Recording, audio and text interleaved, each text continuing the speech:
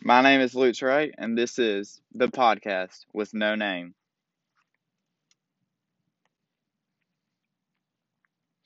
On this episode of the podcast with no name, we will be discussing the modern day segregation epidemic, focusing heavily on technology companies, but also I have examples from Columbia University, from the Grammys, and even from Ben and Jerry's.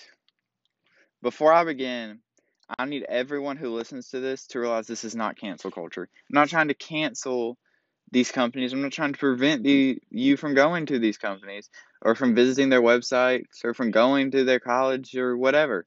I'm just trying to explain what I see and why I think it's wrong. So let's begin. Our own country, where we are looked upon as a widely diverse place, where no matter your sex, your religion, or your race, you will have the same and equal opportunity as everyone else. Our own country, which states in the Declaration of Independence that all men are created equal. Our own country, where segregation because of a person's race is still alive today. It has been over half a century since Lyndon B. Johnson signed the Civil Rights Act into law. Over half a century. That's over 50 years. The law states, and I quote, prohibiting discrimination based on color, sex, religion, or national origin. That's from dole.gov. But today, over 50 years later, segregation is still alive in this country. Over this past year, we've been stuck at home. There's been a national pandemic raging through our country. And while we were at home in May of 2020, a man by the name of George Floyd was killed by the hands of police in Minneapolis, Minnesota. Now, your stance can be different. You can think that the cop did it or not. It doesn't matter. Video surfaced, video spread like wildfire, and people went out to protest. People protest legally, and people did it illegally by rioting and looting. But it doesn't matter because what the death of George Floyd did was cause companies to release new and I guess improved ways to help black Americans. Some of these helped, some of these did not. Because if you just look at it and just read the headlines, you will think, wow, how great is it helping for these hard-working black men and women to finally have a chance to get their businesses spotlighted, to get their movies and their shows, to get their music spotlighted. But if you take a deeper look into what is happening, you will see the similarities between segregation before the Civil Rights Act was signed and segregation now because of what is happening. And by pointing out these black-owned businesses and black-created music and media, it will cause a negative effect. Because unfortunately, there is still a relatively high racist population in this country against people of different skin tones.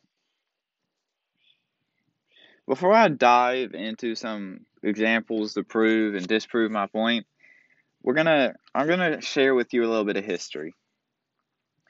In August 1619, the first slave ships arrived in America. That brought upon us a period of great disgust in American history, where we would auction off people, and we would not see them as people because of their skin color. However, the Declaration of Independence was written in 1776 and said all men were created equal. It would have said slavery was outlawed, but Benjamin Franklin disagreed because he wanted support of all 13 colonies. Less than 100 years later, The Civil War was fought, brother versus brother, to stop the spread of slavery. It was never fought to end slavery entirely, just to end the spreading of it. President Abraham Lincoln never wanted to end slavery. He never thought about ending slavery. But after he saw the carnage of this war, he put pen to paper, and with one signature, he ended slavery by the use of the Emancipation Proclamation, which ended slavery in all rebel states. However, after the Civil War, a man by the name of John Wilkes Booth showed up while Abraham Lincoln was watching a play and shot him dead, which turned the tide during Reconstruction, with presidents that hurt the South rather than helped it. Ulysses S. Grant was really the only president after Lincoln to help the South, but after his term was up, Reconstruction was over, and the South became one of the most segregated places in the world. Jim Crow laws popped up all over the South, making it hard for African Americans to do anything remotely equal to whites. Nothing they did was equal. August 28th, 1963, a pastor from Atlanta by the name of Martin Luther King Jr. marched on Washington, and proclaimed that he had a dream. His dream was that everybody one day would be seen as equal. However, that pastor from Atlanta was in a Tennessee motel, standing on the balcony, when a white man who was angry that blacks were getting close to being equal shot the pastor dead. However, before his death, the Civil Rights Act of 1964 was passed, ending segregation, making it illegal. And probably the most important case to reach the Supreme Court to deal with Jim Crow, Brown versus Board of Education, reached the Supreme Court, and the Supreme Court ruled that whites and blacks were separate but equal. They could be separated into separate schools, bathrooms, restaurants, but they were still equal, supposedly. And still, 57 years later, segregation is still an issue, not only in the South, which has a history of being segregated, but also in the United States as a whole.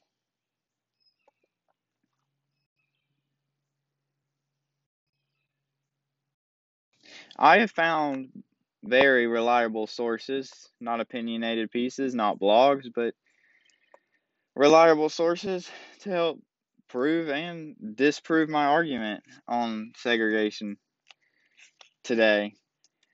My first article that I've found is based on Facebook, and it's titled "Facebook's Policy on White Supremacy Plays Right into a Racist Agenda" by the Indian Technology News, published May 30th, 2018. Now, Facebook has had backlash for multiple problems, not just race, privacy. There's been multiple things going on with Facebook, but race in this day and age is a problem with Facebook. Facebook is basically given the green light for all white supremacists on its platform after defending white supremacist accounts, saying that it does not violate the policy. White supremacy has been a major problem in America ever since the end of the Civil War. Actually, ever since the founding of America. Fake news spreads, and it spreads fast. White supremacist fake news is no different. White supremacist fake news also recruits people. And when recruiting people into these racist organizations, it has the America going towards racial equality and the end of racism, and it pushes them a step back. From this article by the Indian Technology News, found on Nexus UMI on the USC Upstate Library. In this article, they write, and I quote, Facebook opted to officially differentiate between white nationalism and white supremacy, allowing the former and forbidding the latter. Allowing white nationalism, but forbidding white supremacy. Even though they said white supremacy wasn't against their policy. So basically that means white nationalism gets the green light. And what's the difference? Well, according to the article, there's not one. Because, and I quote, white nationalism is a term that originated among white supremacists as a euphemism for white supremacy. So, there's not a difference, really at all. Nothing's really being changed. So what's going to be done? Also in this article, they write Facebook also notes that, and I quote, white nationalism and calling for an exclusively white state is not a violation of foreign policy unless it explicitly excludes other PCs. PCs protected characteristics. Like, are you kidding me?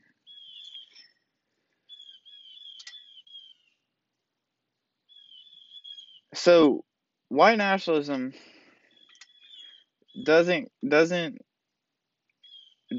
against policy, but white nationalism was created by white supremacy. Which in this article, white supremacy is defined as, and I quote, a racist ideology based upon a belief that white people are superior in many ways to people of other races. Like, how does that make any sense? I want somebody to tell me how that makes any sense. It doesn't. That's why. And they go on to talk about how white nationalism and white supremacy isn't really differentiated in Facebook. But are their goals at least different? Not according to this article, which states, and I quote, Facebook ignored most dissenting definitions linking white nationalist goals directly to white supremacy. White nationalism calls for an all-white state. White supremacy says white people are better than any other person. So what's the difference between wanting an all-white state and saying white people are better? I don't think there's a good argument to prove that any of them are different. Secondly, Google. Now, Google's approach to this, I can understand the good that they are trying to do. But the good that they are trying to do also comes with the bad way that they did it. Let me explain. In the article about news text blogs titled Black Owned, Google Unveils Program to Identify Business Owners by Race. Google let's just read this. In the article, and I quote, Google Maps verified Twitter account revealed that it is rolling out an attribute that it says makes it easier to identify and support black businesses in the US. Okay, that's good. Like I agree that is good. They're trying to help black businesses. The only problem is pointing them out could lead to discrimination because people are now able to tell what businesses they should avoid. These racist individuals now know what businesses they should avoid. And then people on Twitter took to this. People on Twitter realized this, and in the article, like I don't understand because people on Twitter can realize this, but Google, it's very difficult with Google because Google, just the way that they're doing it, what they're trying to do is good, but the way they present it is not, if that makes any sense. Let me go some more. Twitter users responded to this, and I quote, users on Twitter suggested that the label could have the opposite effect and could cause people to even avoid the branded businesses due to the presence of the tag. Exactly. Because the presence of the tag gives people, allows people to know who owns the place, and these racist individuals won't go without just not knowing and going because they're a good business with hardworking CEOs, and they have good food, good salon, good books. I don't know. Later on in the article, they write, and I quote, others accuse Google of discrimination for not allowing tags for other ethnicities. Other users pointed out the historical context of labeling the race or ethnicity of business owners. I would like to know what's the difference between segregating companies in the 30s and 40s and 50s, early 60s, than in segregating them now. There's not a difference. We just think that segregation is banned, but because it's not a widespread issue, it's secretly under our noses every day. Now, later on, I'm going to explain why Google is doing good things, but right now, Google is struggling. The way that they are presenting it is not helping Google's case. Another example, which I just found insane, is Columbia University, one of the greatest institutions, not only in the United States of America, but in the world. In this article, Columbia University hosts 6 different commencements segregated by race, sexuality, income, and income level by the Geller Report, published on March 10th, 2021. They write, and I quote, Columbia University hosts 6 different commencements segregated by race, sexuality, and income level. Income level I can understand, because income level you might not want to be graduating with some super rich folk that's going to go and party on their yacht and get drunk after they graduate. I can understand that. I understand how you might not want to associate with all these rich folks. Rather, if you're a first-time graduate and you want to, I guess you want to prove them wrong. You want to prove that you don't have to be rich to be successful. A few sentences later, they write out these 6 categories, and I quote, they are Native American, LGBTQIA+. Now, I know what LGBTQ is. What is IA+? I want somebody to tell me what IA+ is, because I do not know.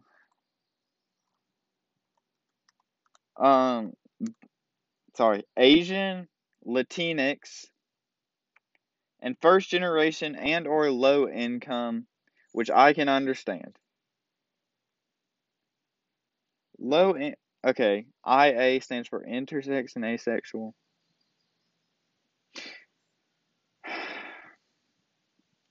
Okay. Well, anyway, the only one I can understand again is first generation and or low income. Because I can understand how they might not want to celebrate with everybody else. I understand that. It makes sense to me. And then now here, a New York Times article. No, sorry. The article from Columbia College sets out all of these graduations and what they mean. I'm just going to focus heavily on the race ones and read those. So, under the heading Asian Graduation Celebration, and I quote, Asian Graduation Celebration is an annual celebration that recognizes the achievements of a graduating Asian, and in parentheses, East Asian, South Asian, Southeast Asian, in parentheses, and Pacific Islander communities on campus. Okay, aren't they all, American? Black graduation celebration. Under Black graduation celebration, and I quote, Black graduation celebration serves as an intimate gathering for family, friends, and members of the Columbia community to celebrate the culture and accomplishments of the undergraduate graduating class. Okay, Black is not mentioned in that sentence. You have to get to the end, almost basically the middle to the end, to read where it says, Black graduation is sponsored by Multicultural Affairs, Undergraduate Student Life, and Black Students Organization. Here's my question. Did Black Students Organization go to them and ask for one, or did they go to Black Students Organization and word it how they should and convince them to do that? Because it doesn't say here. It just says Black Students Organization. And I don't know if Black Students Organization went to them or they went to Black Students Organization.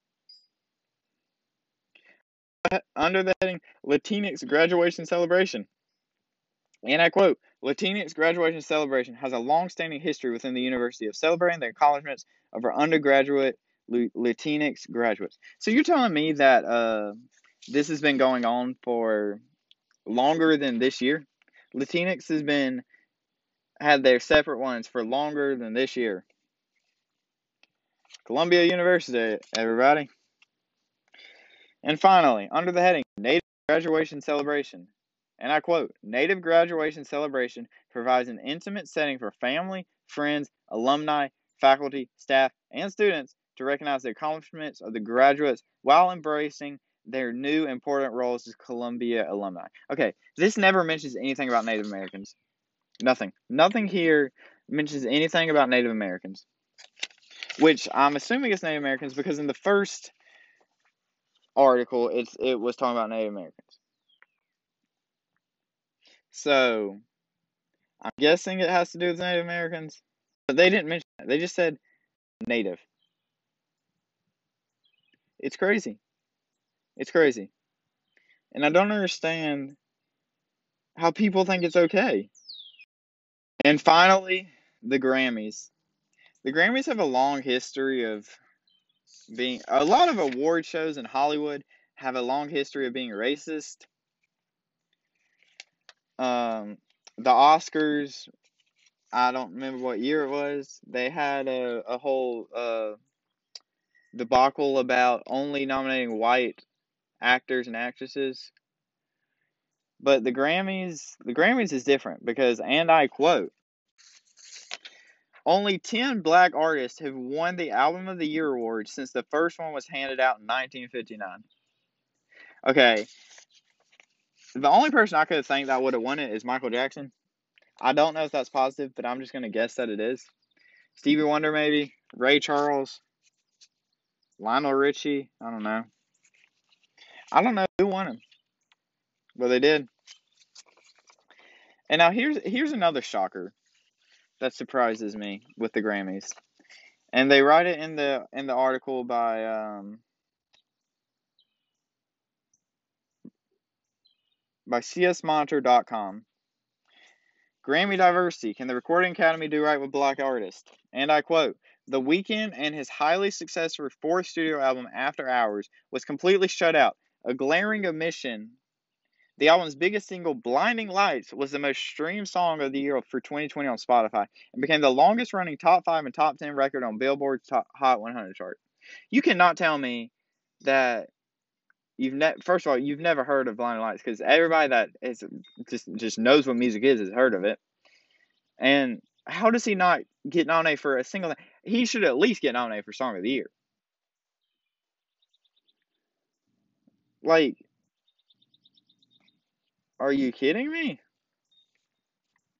Well, in response to this, a trio of white bands decided to go against it.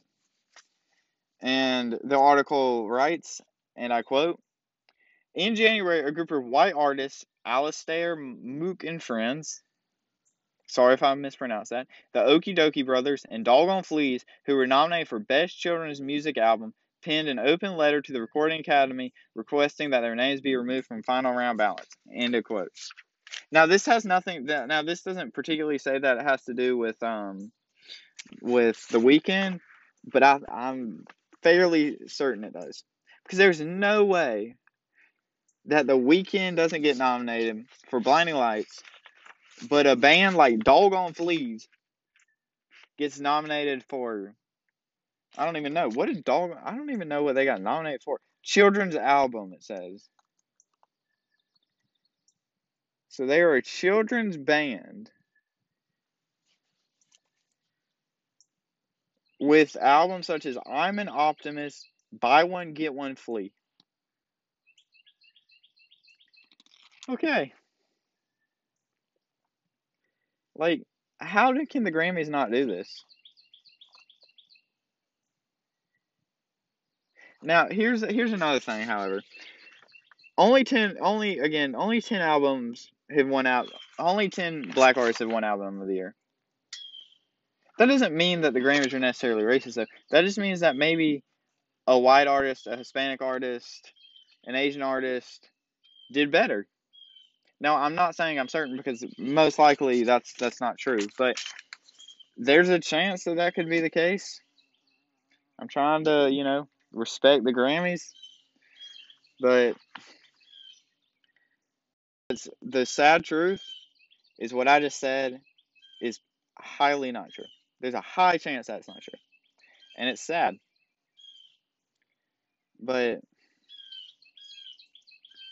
this is why I'm doing this, because I need to share to you what is happening is not good for the United States of America.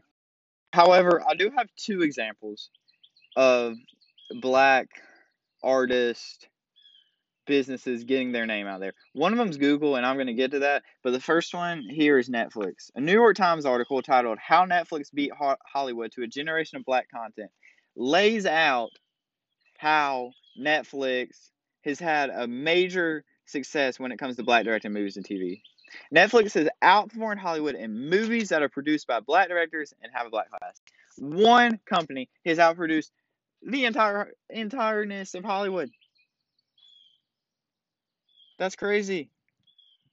Now, this article was published on July 5th, 2020, and in the third paragraph, they write, and I quote, "On June 10th, Netflix flexed the depth of its black programming by showcasing a Black Lives Matter collection of 56 shows, films, and documentaries." Okay, now, usually I would say that that's bad. Usually I would say, well, you're trying to point out. Well, that's not what I'm saying, because it's 56. They're not just going to come up with 56 shows, produced, and shoot them in a matter of months. These shows probably took close to 5 years to film all of them. Very much longer. It could very much have been longer. And another reason I'm not discrediting them is because 2 paragraphs later, they write, and I quote, "Netflix's chief content officer, Ted Sarandos, and other executives declined to speak on the record to me for this column, perhaps wary or of appearing to take credit. They directed me instead to black creators and their work." That's amazing. They're not trying to take credit. They're directing them to the black directors who created these movies and these TV shows, these documentaries, and they're absolutely doing the right thing in this situation. Now, one of Netflix's biggest competitors is arguably HBO. And now HBO released the series in 2019 called The Watchmen. And in this New York Times article, The Watchmen and the series and the pretty much the streaming service as a whole is mentioned, and it's a very good. They describe it perfectly why Netflix is doing better than HBO when it comes to black actors, movies, directors, and all that. So they write, and I quote, "HBO's 2019 series Watchmen, a complex treatment of racism in America, has been discussed in recent months though the company started its new service HBO Max with more emphasis on mass appeal than cultural relevance." So they went away from the racial part and went towards the mass appeal. They didn't care if it didn't appeal to black Americans. They wanted the mass, which most likely means white. Just a nicer way than white. They put mass.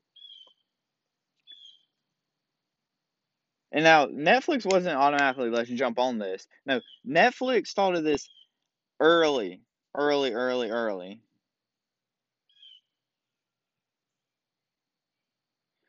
The company early on, and I quote, had an opportunity with black audiences, came mostly from the service's second original series, Orange is the New Black.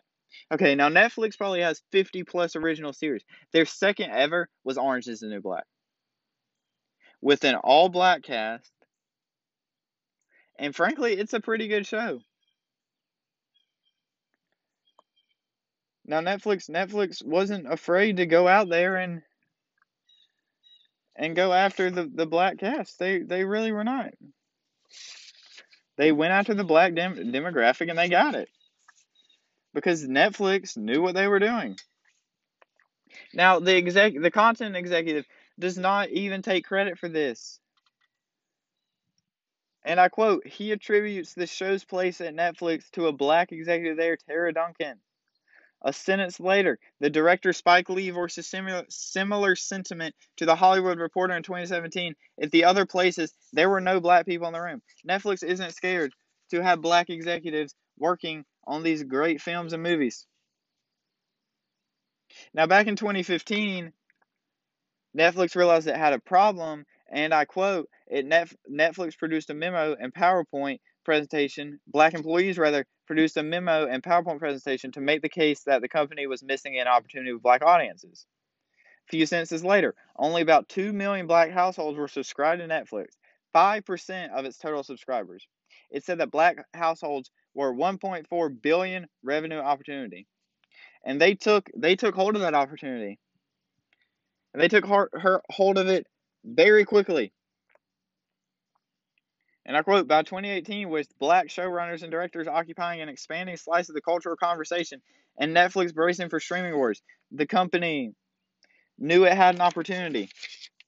The company knew it had an opportunity because the company knew what it was doing. The company knew that since it had done all of these things, that it was already out ahead of everybody else. The company knew that it was probably going to win these streaming wars because of its demographic to multiple audiences. And that is why Netflix is so ahead of Hollywood when it comes to these things. Now, finally, back to Google and why pointing out these black-owned businesses on Google is good. I received these arguments from RetailDive.com titled Google introduces black-owned business distinction in its shopping tab. Okay? And here's why these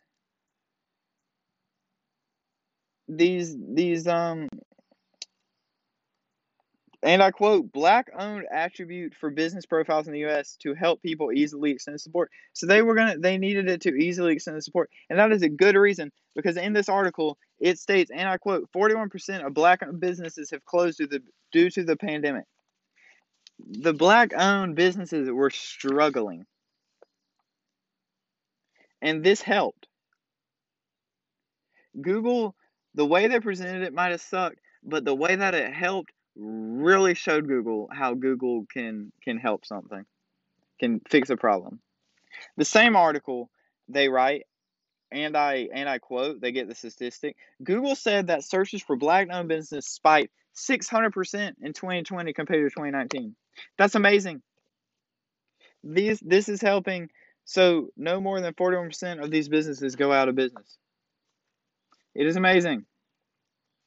And even if some of these businesses go out, Google is trying to help as much as they can because in this article they write, and I quote, Google has partnered with the Opportunity Finance Network to provide $30 million in loans and grants to black-owned businesses and community leaders. And I quote, the company Ipsy committed $7 million to develop, promote black-owned cosmetic brands. Google might not know how to present it, but they know how to roll it out. They know what they're doing, even though they're not that good at presenting it. And that is why Google is good because they know what they might not know how to present it, but they definitely know how to fix a problem. Thirdly, one that we might not really think of is Ben and Jerry's. Ben and Jerry's is helping these black owned the black the Af- sorry. Ben and Jerry's is helping the black community by using their huge following base on social media, Instagram, Twitter, probably Facebook. I don't know. I'm not on it. They with over 516,000 followers just on Twitter alone, they can tweet about how the criminal rate for people getting arrested with marijuana is much higher in the black communities. They can tweet about how they want so and such to change, how racial inequality needs to change. Now there are some things that Ben and Jerry's writes about, such as defunding the police, dismantling the police. I do not agree with, but some of their messages are very helpful for these communities. Very, very helpful. And it's not just because Google, or sorry, it's not just because Ben and Jerry's wants more people to come to their businesses and eat their ice cream. No, Ben and Jerry's genuinely cares about their customers and how to fix America to help its customers. My opinion on all of this is only one out of 330 million opinions. So don't come target me. 330 million people might think different. Oh well. But my thing about these 300, my opinion on this segregation that is now, is it's here. It's alive. It's been alive ever since America was founded. It never went away. It just crept down into the hollows and disappeared for a little while. Now, segregating these businesses, music, and television is doing more harm than good in the long run, unless you're Netflix or you're Ben and Jerry's or you're even Google. Just present it better. Especially with the racially charged protests that have been going on around the shootings of Dante Wright, the killing of George Floyd, uh, killings of just police brutality that is supposedly systemically racist. People are going to get mad. People are going to get mad. This country, it's going to take a while for this country to go to its to what we think it can go to. But once this country is there, once we can start making steps of progress towards racial inequality and not thinking of somebody because of their skin color, not talking to them as, oh, you're black, oh, you're white, just thinking of them as one race and that's the human race. That is what we are aiming for. That race is just something you run in. There's only one race in this world, and that race is the human race.